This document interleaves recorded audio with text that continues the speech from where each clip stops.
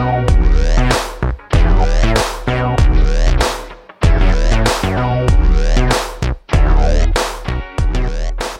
listening to the PR Wind Down Podcast, the show for public relations professionals who are ready to see real change in the PR industry. We are your hosts, April White and Laura Schooler. Let's get ready to wind down.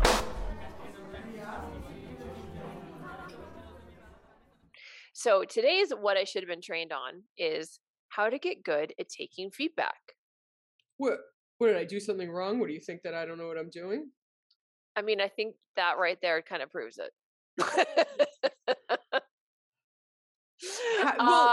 I'm right. teasing, I know you're joking. So have you ever been trained on this? Definitely not. Right. So no. Has anybody? I mean, I guess people have, but like, I think it's something some parents have instilled in children. Right. But if you didn't get it from your family. Well, right. Because I think most people's parents aren't good at it either. So therefore it just keeps being passed down. Right. The bad habit of not being able to take constructive feedback. Right. Like if you don't want to tell me how great I am, then don't tell me anything. Yes. No, and I've definitely had the biggest issue as a manager, if you give feedback to someone whose parents made them out to be a princess and everything they did was amazing. And I've had that, and it's like pretty rough because they were told as a child and throughout their whole life that everything they do is phenomenal. And then if somebody like that, and then if you try to correct it, it is not easy because you're the first person in their entire life who actually told them that they're not perfect at something. Wow. Or that they need improvement on something. So that's rough. So let's see, with that, those individuals, I have one in particular is coming to mind that I'm not going to reveal, obviously. I think a lot of it is if you understand that the person giving you feedback is just as uncomfortable as you are in getting the feedback, but they're doing it because they care and they legitimately want you to get better. Because it sucks. Like, I mean, obviously there are people out there who are bossy and they like to be mean girls. That's not who I'm talking about. You know, if that's the case, maybe move on to a job where people actually care. But if the people above you are caring individuals who are not just out to make life difficult for everyone and their, baseline behavior isn't to criticize, then I think you need to think about how uncomfortable it would be if you had to give the same kind of feedback to yourself. It's only rewarding in that you care enough that you really want them to succeed and you're telling them something uncomfortable to make them better. So when do you have to give this feedback? Is it annual reviews? Is it if somebody screwed something up? I think timing is part of it too. I agree. I don't like when it's held for annual reviews. I think that's kind of rotten. I think if you blindside somebody, they think they're doing a good job and they're expecting to get a raise or they're excited about their new promotion or whatever, and you show up and suddenly you hand over this, litany of complaints that are brand new to them at the time of their review. I think that's pretty awful. I think feedback should be given in real time as much as possible. The same way you do. I mean, this is not to equate people to pets, but like if you have an animal and you have a pet, they need to know in the moment they did something wrong to correct it in the future. If you are mad at them 5 minutes later for something they did, they're not going to connect it. They're not going to understand, right? And so it's harder, I think, even for people, if I do something and I have a misstep and somebody brings it up 5 months from now, my ability to integrate that with being able to recall exactly what I did is going to be very spotty, right? Like it's, or maybe impossible. And so I think it's always easier if you're somebody who can give the feedback as quickly as possible and also set those boundaries as quick as possible, right? For example, I wouldn't do it on a client call. You see somebody and they say they misstep and they say something they shouldn't have. I'm brand new to the agency and I've never worked with another company in your industry. You're like, oh shit. Like they should never say that. You don't tell them that on the call. And if they're going to speak again, I wouldn't even Slack or DM them to say, don't do that. But I would make a time to, hey, do you have a couple minutes? I just want to run over some stuff that happened on this client call so that we can avoid it in the future. And then I think this is like getting feedback is different than giving, but I think the key to feedback is giving context of why it matters and why it's important, not just to criticize somebody. So if you give them the was not a great idea that you mentioned you're brand new and that you haven't worked with a client in the industry, because we don't want them to get spooked that they're not with a team that really understands their industry. So we don't need to lie about it either, but no need to come out and overshare. It undermines your credibility, and we don't want that. Right. And Right. if you give so I think if you're getting feedback and you don't get the why, maybe ask for it. Hey, Right. I'm so sorry I did that. Can you help me better understand what it is about what I did that is problematic? Or, you know what I mean? I think if you pull the why out of the person that's giving feedback uncomfortably and not so perfectly, maybe it'll stick more, right? And then you understand. The other thing is, if you actually do it as close to when the event took place, that then it hopefully doesn't come across as something about like a personality thing, or like I just passive like aggressive. You. Right. I'm just thinking that a lot of times when I get like, feedback, and meaning negative-ish or not like great feedback, not like you're the greatest feedback, I think I usually feel that I don't like or trust the person giving it to me. And that a lot of times I feel that it's not warranted. Now, I don't know if that's because I have some, emotional trigger, or if I really feel like people are just really bad at giving it. I think people are. Because the question is how to get good at taking feedback. I think the trick is to want it as much as possible, get as much feedback from the external so you can become better and better and better and better at what you do.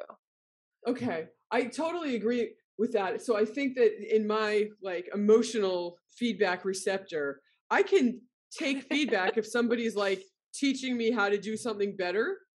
Yeah. Because to me, that's teaching me how to do something better.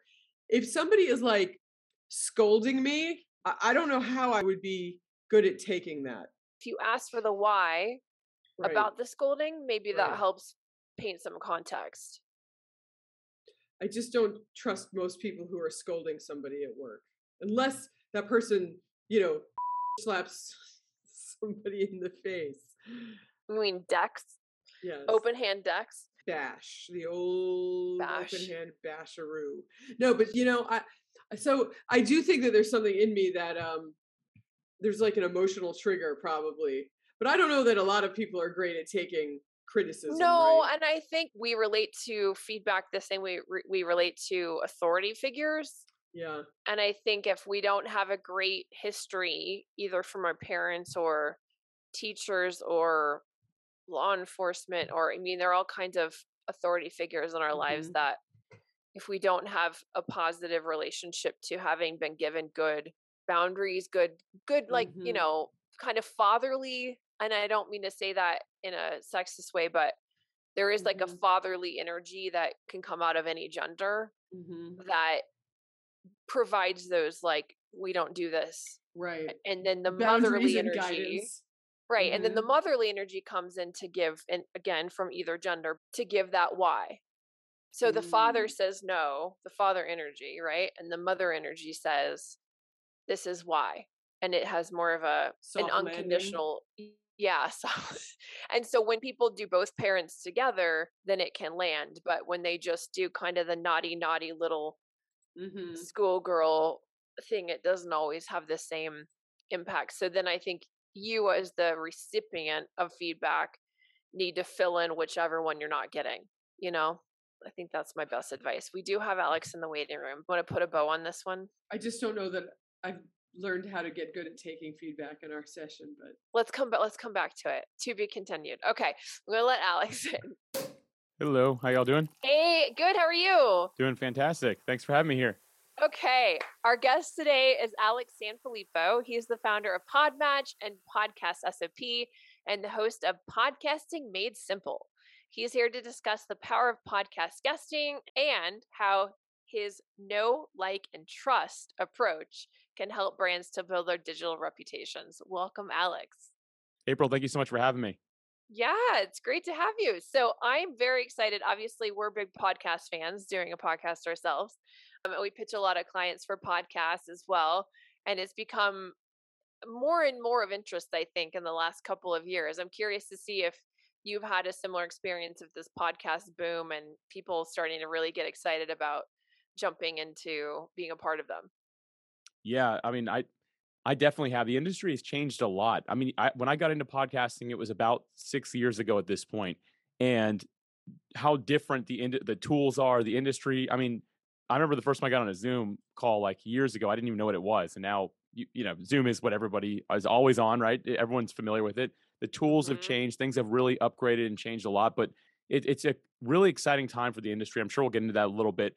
But the one stat that I'll share is a lot of times we talk about how many podcast shows are getting made, and it's at time of recording, it's about 2.6 million shows at this point. But the Wow. listenership is growing a lot faster than the amount of shows that are coming on board. So it might sound like a lot of shows, but listenership is far outpacing it. And that's why many people are like, man, my show's growing. I'm not even really sure how. It's because there's just that many more people that are coming to the industry as listeners. Every day I meet somebody who just discovered podcasts for the first time, which makes it a really exciting place to be at this point. Yeah, that's really cute. So, what is this know, like, and trust approach? Yeah. So know, like, and trust is something that you can really only build with somebody that you are usually right in front of, right? It's really hard to establish something like know, like, and trust through social media, unless, of course, you've just gotten really good about being super transparent. You've been doing that for a long time. But in general, most people on social media, if I'm somebody who's looking to purchase a product from you or a service from you, it's hard for me to know if I can really know, like, and trust you. I can look at some of your Hmm. pictures, kind of look around, but most brands at this point, especially, don't really put a personality in it. So you're just looking at images that maybe it's clients they're helping, maybe it's just things in the industry that they're in. So it's really hard to develop that. What I've discovered though is that podcasting is very different than something like social media, really any other form of media at this point, because what it allows you to do is talk to people. And you talk to people in a sense of you're in their living room with them. They're working out, they're cleaning their house, they're driving, all these different things. Like you're getting into an intimate setting with somebody. And the way I always like to say it is that it's really similar to people sitting in seats. So again, if you're scrolling through social media, there's nothing wrong with that at all, but it's not as powerful as having a room full of people who want to hear you talk for a specific period of time. And that's really Hmm. what podcasting does on either side of the mic. It's just as powerful as people sitting in a seat wanting to hear from you and showing up every single day or week or month, however often you produce an episode, right? Hmm. But that's Hmm. really what you can develop with that time, because now people are actually hearing somebody talk. Like me today, you're going to get to know my personality a little bit. You can decide if you actually like me or not, right? Like if I'm your people. And then you can hopefully from that you can determine if, hey, I think I can also trust this person. I feel like I know them a little bit, right? Like you can kind of develop all those things at the same time by listening to somebody on a podcast. It's very, very true. Yeah, we started actually mostly to connect with other PR professionals in the industry and give them a chance to understand the trust relations culture and what we're all about and why we're different than other agencies and that kind of thing. And it has worked in that way because we've had a lot of interviews where people have listened to the podcast and they already know we're their people because they Right. understand the vibe of the culture. And I don't know that it weeds out because we'll never know the people that listen and we're like, never mind. But True. but we do know we've had people who are like, I'm so excited about this interview because I listened to the podcast and you guys seem like totally, kind of people I want to work for. So it has worked for attracting. Whether it's repelled, we don't know. We'll never know. Well, Like, hopefully, right? Like it should be able to like be that buffer for you, if you will, right? Like ideally, it yeah. would do that. I've listened to a lot of your episodes, both April and Laura. I've heard both of you speak on many of these, and I'm your people. Like I heard it, I could tell that like before I even reached out about us collaborating, I could tell. I'm like, oh, they're a lot of fun. They have a lot of good conversations. I can't imagine how much you guys actually edit out of these things. I'm just kidding, but It's a lot. it's It's a a lot, lot. but y'all a lot of fun. I knew y'all had great energy. I was like, this is a good spot for me to hang out. I love it. It's so cool. We have never met in person either. Yeah, that's true. It's Wow. gonna happen. This year it's gonna happen. Imagine, but we'll hate each other if we meet in person. Maybe we need to keep it No, like this. It's the no. end of the podcast is the in-person meeting. Right. You know what's so funny? I have a number of virtual employees, and every time I meet one of them in person, They're they're shorter than you thought. basically Yeah. I'm taller than everyone thinks. But but that's it. Like everything else, there's no surprises. it's so interesting to me how well you can get to know somebody on Zoom, and then you hang out in person and it's completely the same chemistry, like exactly the same vibe, the same kinds of conversation. It's just as natural. It's more three-dimensional, has a little more Mm-hmm. color, and you're there in the same room. But other than that, it's not, I've never been surprised. I've never been like, wow, this person in real life is totally different than on Zoom. I want to know, what are some of the best practices for people that are starting a podcast? Do you do it twice a week? Do you do it twice a month? Do you do it once a month? Does it matter? When does it matter? And like, how do you actually grow your podcast? Yeah. So to answer the first question there, I always start with this. The best thing you can do is be consistent. So if you say I can only do bi-weekly or monthly and do it consistently, then stick with that. Because at the end of the day, what your listenership is looking for is you to show up when you say you would. Let's just compare it to what everyone knows, which is TV, right? TV's been around a little bit longer. If your show comes on Tuesday at 7 p.m. and you show up Tuesday at 7 p.m. and it's not there, you're going to start building some distrust with them real quick, right? It's like, okay, I don't know if it's me on. Sometimes it is, sometimes it's not. You don't want that. So you want to be able to say, hey, we are once a month, this day, this time, meet us there. People won't necessarily listen to it at that point, but people subconsciously even remember the fact that, okay, I've got a new show. It came out last night. It came out yesterday morning. So it's important to remember that. Now, if you can do 2 or 3 a week, that might be even better, depending on how long the episodes are. We find the shorter they are, the better they can go if you're doing multiple per week. But 1 a week seems to be like the sweet spot of like, hey, that's when you can really capitalize well. And because people like that. They like to know, again, like every Tuesday I can show up. Every Wednesday I can show up, whatever it might be. We did it once a week, but it was too much. Yeah. See, if it's too much, then don't do it. Backed off. Yeah. Yeah. And so what do y'all do now? What's the sweet? But now we do every other week. Okay, cool. Yeah, that's great. And that's a lot more manageable. One of my old shows was monthly, and that did really well. And that was all I did, like 15-minute episodes once a month. Sorry, you had another question. I was going to ask you, what's the sweet spot of the length for a podcast now? Yeah. So the first thing I always say is that podcast episodes should be as long as they're good. So as long as it's really good, helpful content is how long it can be. I hate using Joe Rogan as an example. Joe Rogan, I knew you were going to say it. I'm a podcaster. We have to, but he breaks all the rules. But he's got 3-hour episodes, and people listen to him. So to his audience that like what he has to say, they're interested. I've never made it more than 10 minutes. I'm not his audience. They kind of find that. So that kind of defies like what you should do. But really, if you look again at the numbers, the listenership we find is between 30 and 35 minutes is like really where the max amount of people actually finish listening. And 30 you can drive, and 35 minutes? Yep, between 30 and 35 minutes. Yes. And there starts to be a consistent drop off after you pass 45 minutes. Now, again, every audience is a little bit different. You might have an audience that's like, hey, I want more of Laura in April. Like, I just can't get enough, right? It is important to go look at how many people are actually completing listening to episodes. You can get that through Apple and through Spotify, and there's other tools out there now as well, where you can see what's the drop off point. When I did this with my show, I was starting off with about 45 to 50-minute episodes, and about 70% of people would drop off after 35. So I cut it down to less than 35 minutes. And now my completion rate, it jumped up to being over 98%. And at that point, it was an entrepreneurship podcast. My audience was listening while they're driving, listening while they're getting a quick workout in. So yeah, that's kind of like the sweet spot, is around 35 minutes seems to be like the general idea. But again, you've got to really know your audience to figure out what they want. Okay, here's my next question. I'm sorry, I'm on a roll now. How do you make money? So help us, right? We've been doing this now for, God, 2 years? Is that right? And I think we have a pretty good audience now, but is there a way for us to monetize it? Yeah. So my favorite way to monetize is something we talked about earlier, is how people have come to your agency because they've heard you, right? They've listened to you. They know that they're your people. Yep. That's like an indirect way to monetize, but it really is the most profitable way.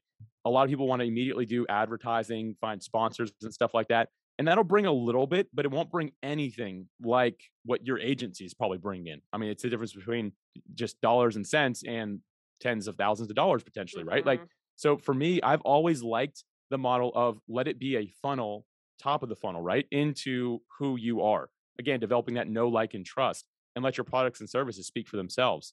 I like that. I think that's really smart. What do you think, Laura? What does Tilly think? I don't think she thinks much. So I think she's food. When is Laura going to feed me? Oh my God, she's so cute. Is that what she's thinking about you? Look at her, see, she's squinting because she's evil. Okay, so I have listened to Joe Rogan. I used to listen to him a lot, and I would listen to him for easily 45 minutes, if not longer, depending on who he had on. When he moved to Spotify, I didn't barely listen to him unless like sometimes his shows pop up on YouTube still, like I guess promotionally, like, you know, it'll be like 10 minutes and then he'll try to get you to go over to Spotify. But I'm just not interested in adding yet another app to my phone or whatever, Right. you know, so I just don't. And I'm not that into it. I mean, it's funny because I used to listen to Howard Stern for hours and hours also. And when he moved to Sirius radio, I did get it. I got the radio to listen to him. And then after like a year, I didn't renew and I really barely listened to him too. So how much, I guess my question is, how much do the platforms matter? And I know for somebody like us, but I mean for, you know, big podcasts that like big swaths of people are listening. Yeah, I actually that's a really insightful question, Laura. I'm glad you asked that. I'm not a fan of the exclusive contract at all. And I get why these people do it. They make a bunch of money from like, Yeah. they just capitalize like in a major way. So I get it. But the problem is you centralize what is in a sense decentralized. I mean, podcasting is run off something called RSS, which is old technology, but like my show, you can literally go hundreds and thousands of websites have every episode of my podcast, just like yours as well. But the second you say, okay, now we're exclusive with Apple or Spotify or Stitcher, any of these things, it's now the only place you can go. So you cut out the ability for people to discover you. Granted, the people that are getting these big deals don't care about that anymore. They're just like, hey, I'll take $50 million and call it a day, right? Like, Right. I get it. I get it. But in they general, already have the audience, right? Yeah. right, exactly. Matter. And that's why people are willing to pay them for it, so they can get them onto their platform. But to me, it kind of goes against everything that podcasting stands for. Everyone's got their own little fancy apps they already like to use, right? Mm-hmm. And if your show just shows up there for them, that makes it a big win. So for me, I'll personally never, I'm not going to use the word sell out, but I kind of want to. I'm never going to go exclusive with any network. Not that I have the audience or reach for that anyway, but I like the fact that it's everywhere. So anybody who is interested can find it.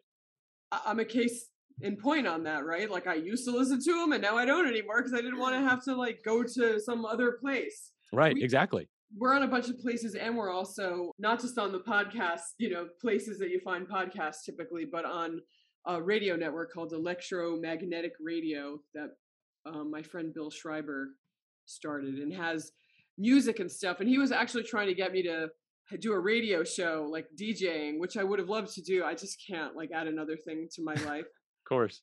But he then offered to put this on. So I got on there. I have two more questions for you, and I know we have to let you go in a minute.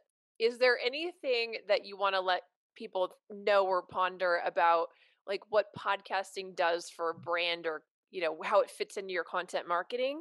And sort of a similar question, where does guesting versus producing a podcast fall into that spectrum as well? Do they serve different purposes? Yeah, great questions, April. First off, I think that the opportunity for podcasting continues to grow on either side of the mic. So as a guest or a host. So I'll kind of cover both those things as you're asking here.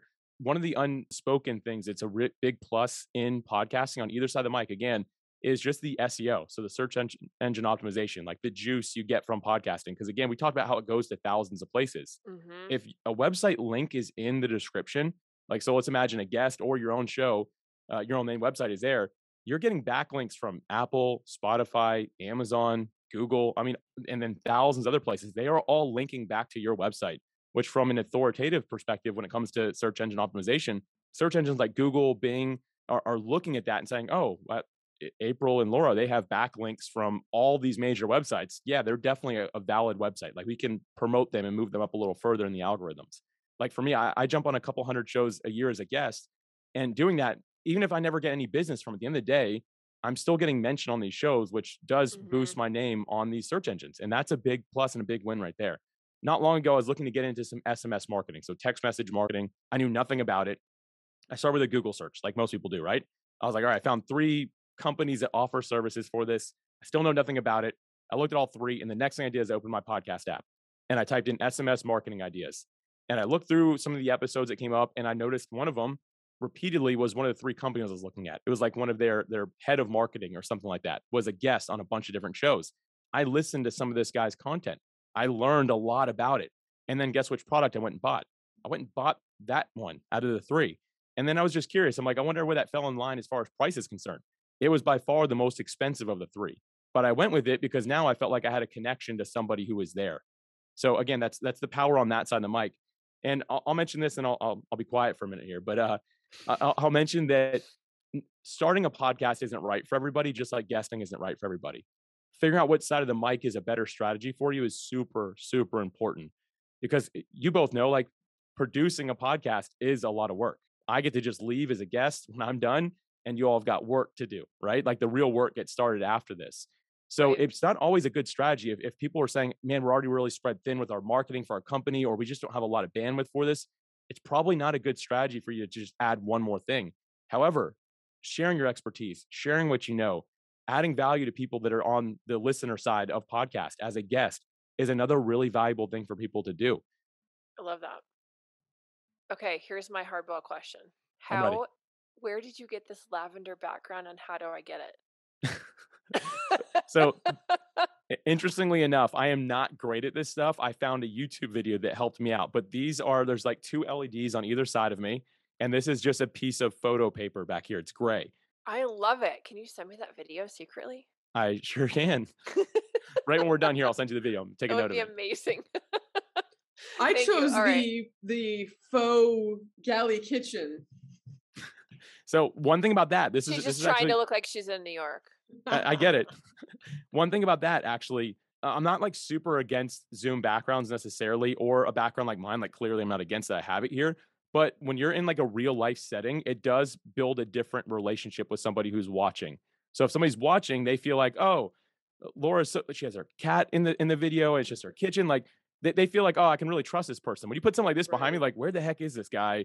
He's What's in a bunker behind that? underground. Yeah. Right, exactly, What like- smoke and mirrors is he using to hide what? Exactly. And so that is something to consider. And a lot of people have actually proven that, especially like the virtual backgrounds, Interesting.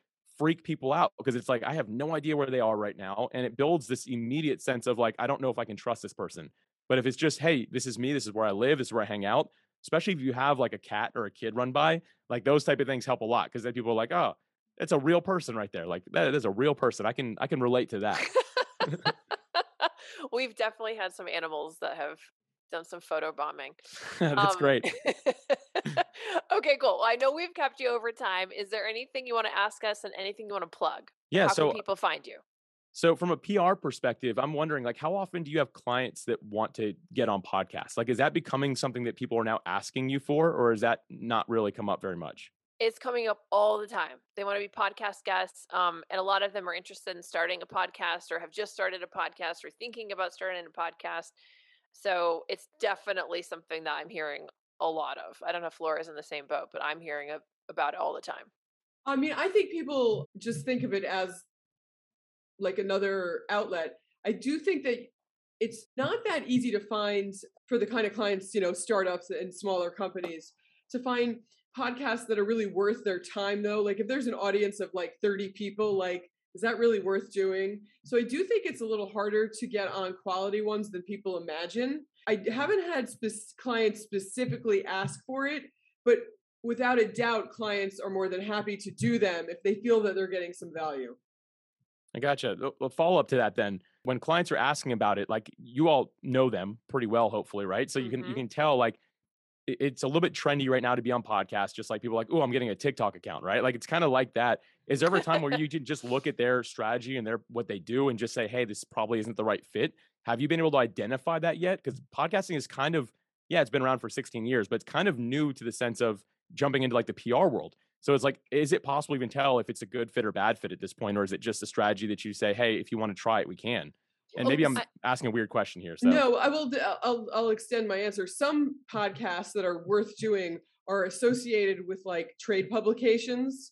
So that makes sense. If we were trying to get them into that trade publication in print, then it would make sense to try to get them into that trade publications podcast.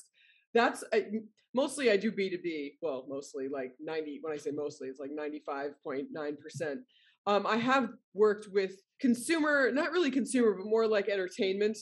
And for sure, they're interested in being on any podcast, just to extend their audience. And that could be, a news thing, that could be a music thing, it could be a sports thing, whatever. They want to be on there in whatever angle makes sense, I feel like, more than even a business client.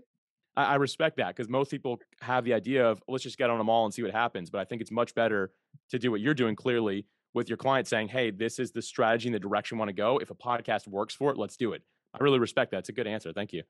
Yeah, I agree with Laura. Yeah, it's because it's about finding the target audience, and it's better to get in front of 50 super qualified listeners than 5 million people that aren't going to do anything with your product or service, right? So true.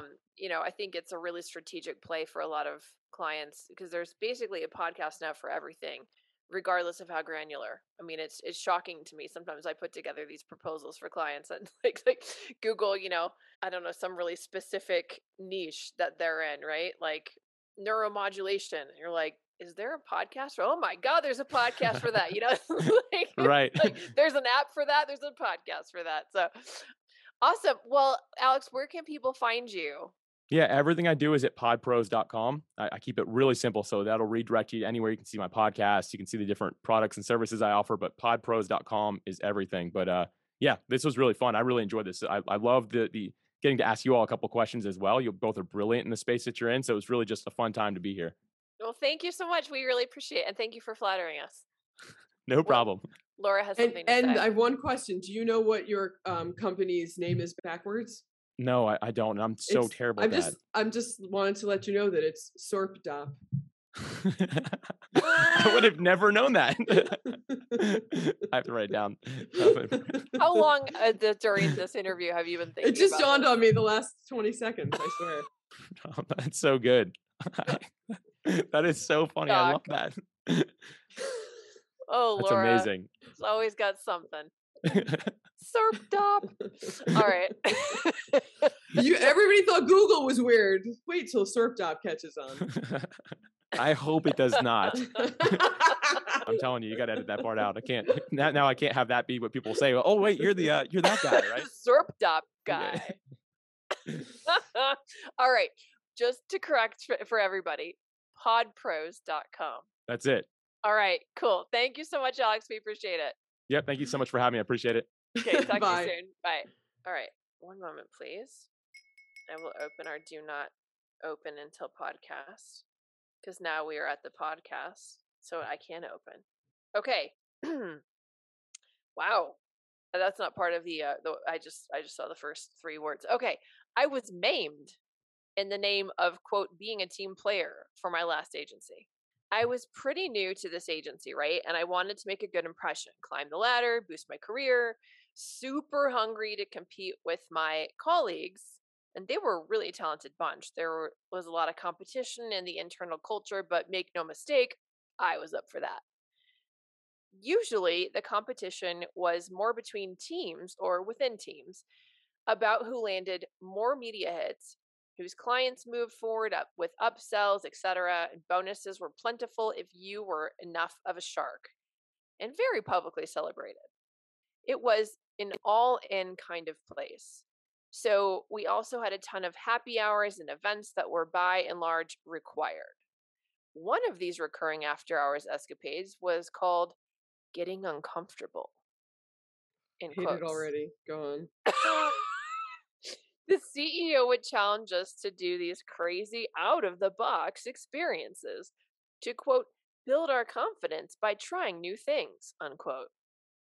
And people who performed well really endeared themselves to the CEO in terms of client assignments, accolades, etc. Karaoke, flash mobs, poetry performances, you name it, we did it. Then came the skate park. The CEO booked space for us to skateboard in an empty skate park. Usually this would have been for kids' birthdays, parties, I think. But we left the office early, showed up, and got skating. I was terrified and very uncomfortable, but I was not going to back down. Long story short, I crashed and sprained my wrist.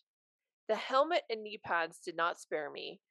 My CEO made a huge deal about how I, quote, really committed and gave me a mandatory sick day afterwards, since I spent that night at the ER getting scanned. Jeez. I guess I could have sued or something, but my biggest beef was with myself. Why did I let myself participate in something so stupid and dangerous for work? And how do you make sure you're taking a reality check on a company's culture instead of just getting caught up in it? Whew, boy, do I I know mean, that one well. yeah, I mean, skateboarding is like one of the hardest sports to just go do of anything. Like, that's cuckoo. Like, rollerblading or skating is hard enough, but at least most people can sort of fake it. But you can't fake skateboarding. So I No. don't know whose crazy idea that was, but how do you identify with this? Well, I have two places in my brain. One of them I'm going to veil. One of them I will not. So when I was part of Carmichael Lynch Spong, the entire company got Mhm. together for St. Patrick's Day because, as you might guess from the names, it was a very Irish-owned company. Every time somebody was new, you had to perform on stage at the St. Patrick's Day event Oh in my front of God. hundreds of people. Okay. And it was sort of like the more outrageous the performance, the more it was celebrated. And so I, being absolutely out of my mind at the age I was, decided to do a very sexy dance with fishnet stockings, an all green leotard, and like shamrock inspired other things, and did like this full on booty dance in front of the whole company with my colleague, who I don't know how I talked her into it, right? Like how my face is red just thinking about it. Look how face, look how red my face is. Oh And my God. Your sweater and your face are the same color. and this is even before I took hip hop classes. So I watched You were all even of that these. good. You didn't have No, I your hadn't even jam down. trained, but I watched all these. I choreographed it. I think we did it to Milkshake. My milkshake brings all the cats to the yard, and they're like, "It's better than yours." Yes. And I'm like, "It's better than yours. I could beat you, but I have to charge." Yes. I had moved from Iowa to New York, Right. and I wanted so badly to be, not the dorky Midwestern girl. And so Oh, it was like I was like overshooting. that is like the movie version of like the dorky Midwestern girl going to New York thinking this is the cool thing to do. Oh my God, that's so hilarious. Did Reese Witherspoon play you in the movie version? Oh my God. You will someday. Drew Barrymore? Dude, That's like that's why people call me Phoebe. the only thing, and thank God my grandmother died. I was supposed to do Jello wrestling in high school. My friend Cheryl, and literally my grandmother died, and I had to like leave the state. So my grandmother saved me from doing that. But I was also, 17 years old. Yeah, in you weren't school. 25. I wasn't at a job in New York City. Midwestern implant. Oh, you're my like, I'm gonna God. show how cool I am and I got mean, my moves. it was as outrageous as I'm making it. I mean, or if not more. Like it was. But anyway, so that's my craziest one. Oh my God. I don't recommend doing that. Kids at home, don't do that. Nobody ever do what I did. Next story is that, how do I veil this so I don't tell the whole thing? Got invited for a group within my agency that was our like division, and we were all mandatorily expected to go to this party at a private house in the Hamptons. And as part of the party, there was going to be something completely inappropriate that You've told me this story before, right? I think behind the scenes, yeah. So something completely inappropriate, much worse, Right, than that my you can't even Carmichael say. Lynch. Something horrible, like Right. truly horrible, was going to happen at the party. And I did draw a line in the sand and say, I'm not going to do that. So my younger self, who was more than happy to do outrageous things, there was something that she wouldn't do. It was this, and it was not received well that I didn't go, and sort of led to the downfall of me being integrated into that group. So there is a repercussion if you do have moral standards and you can't just back out of it in some other way. Like, oh, I was sick, or you need to find a way to graciously exit stage left or do like a rock star exit if you're going to attempt to get out of something like that that's like mandatory for culture. The same is true if I hadn't done, I would have had to do a performance. I didn't have to take it to 11. dancing on all dancing on all fours and fishnets. Like there were other options. Right. But even the fact that they required you to do some performance is just bizarre to me. I can't imagine that. It was like a hazing. It's like Yeah, I don't think that stuff flies anymore. I don't know if they still do it. I mean, this is years and years ago. To me, it always makes me feel like the founders or whatever of said company require that stuff because then they want an excuse so that they can do their stand-up comedy or their whatever. And it always comes back to the ego of the people who like own the firm or are in charge. There's a story. It didn't feel like that. It didn't feel like that with Carmichael and All right. Snow. Well, that's just felt like they were funny and creative types, and they just liked a good time, and they're Irish, and it's like a lot of drinking, and it was a big party. See, again, it just I'm very suspicious of people's motivations, which takes us back to the other thing we were talking about, that I should have been taught how to accept feedback. I like how you just wove that back in perfectly. You don't trust people have your best interests in mind. Well, yeah, no, most people are thinking about themselves. I mean, all the time, including me. I mean, whatever. So to put people on the spot or to make them do something that's just sort of like not reasonable given the, job expectations, or to pretend that you're giving somebody feedback veiled as actually being mean or trying to like start to force somebody out the door. I just always think that there's an underlying agenda. And this may come from my mother, who probably always felt that way. And sometimes she was right about the real story behind the facade. I mean, sometimes you make things real because you manifest what you wish them expect. into reality. Yeah. I mean, you expect someone to cheat on you, and you treat them like they're going to cheat on you. Eventually they cheat on you, and you're like, say you cheated on me. It's like, well, yeah, because you set them up from the very beginning that they're going to do that thing. Right. Right. Well, or you're just attracted to the people who are going to disappoint you. Yeah, in the exact way that you're on the hamster wheel of your own dysfunction. Psychodrama. Right? Yeah, exactly. Yeah. So until you get off of that, you're going to keep finding that situation in those people. You're just going to keep getting abused in the same way. Right. So what I say, perhaps, about not being suspect of getting like feedback may be true, because I may be continuing to be the moth going to the flame, or the, green leotarded dancer going to the, because we were like trying to prove something or resolve something in our lives. Yeah. Do you remember Chris Atkins? It was like one of our very first interviews. It was a boss of mine from PwC. Yes. He met his wife, his second wife, who he's still married to, at a PR agency. Oh. And she wrote an off-Broadway play that was performed a few times. I never saw it, but I'm pretty sure that the premise was people who go into PR are damaged people who are always like chasing the dragon and trying to resolve something they could never get a handle on in their families. And it was really interesting. I mean, I'm not going to say that doesn't take off some boxes in me, so.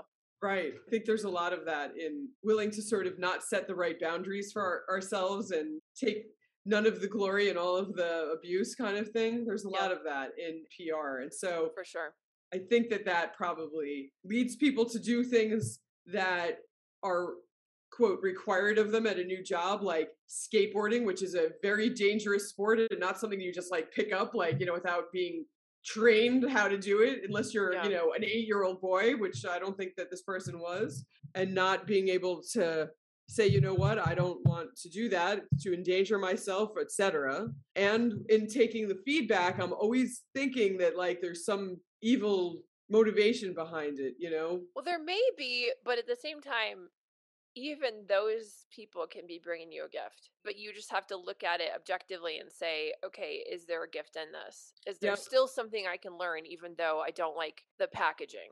Right. Sort of like you never really make a mistake in life, but like you never make the wrong decision, because then you can always have the chance to make a better decision based on exactly. It's but you have to be aware enough to know that you need to be learning from each of these situations, whether or not they're really valid in the moment, to make sure that you don't find yourself in that same Groundhog Day situation over and over again. For sure.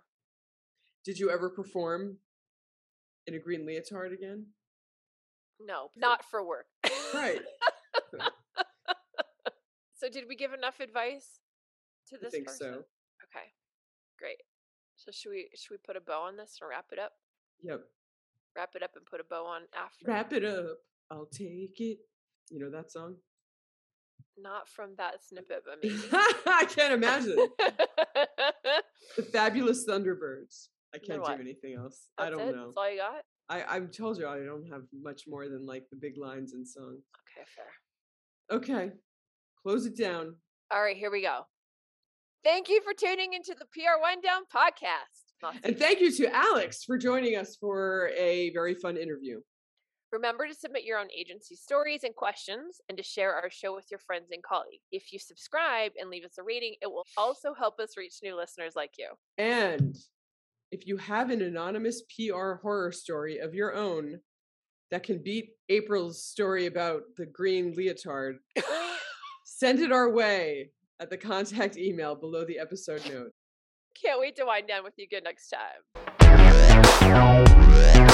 Nice. She does serenade me a lot. And I haven't broken. I'm the worst sometimes. singer ever, and I would never sing. I've listened to episodes. I've not heard you sing yet, unless I've just listened what? to the wrong ones. You gotta listen to like the Oh. very end. Usually Veronica saves it for like the outtakes because it's so painful that it's hilarious. The last one actually is that did it just come out Friday? Like when you were singing "The Cat in the Mirror"? Yeah. Yeah. I'll be sure to blast it so people are like, who is he listening to? Yeah, exactly. I'm looking at the cat in the mirror. That one. There it is. Yeah. All right. Here's the thing. And all you have to do is people are like, oh, please don't sing or something like that. Not that anyone would. But you just be like, listen, I have a radio deal. Like I'm on the radio. Like it's okay. I can right. sing. We're on So, electromagnetic radio. right. You don't have to say that you're not singing on it. People have to just know you're there. And then Right. you've already won. Oh, it's so funny. Okay.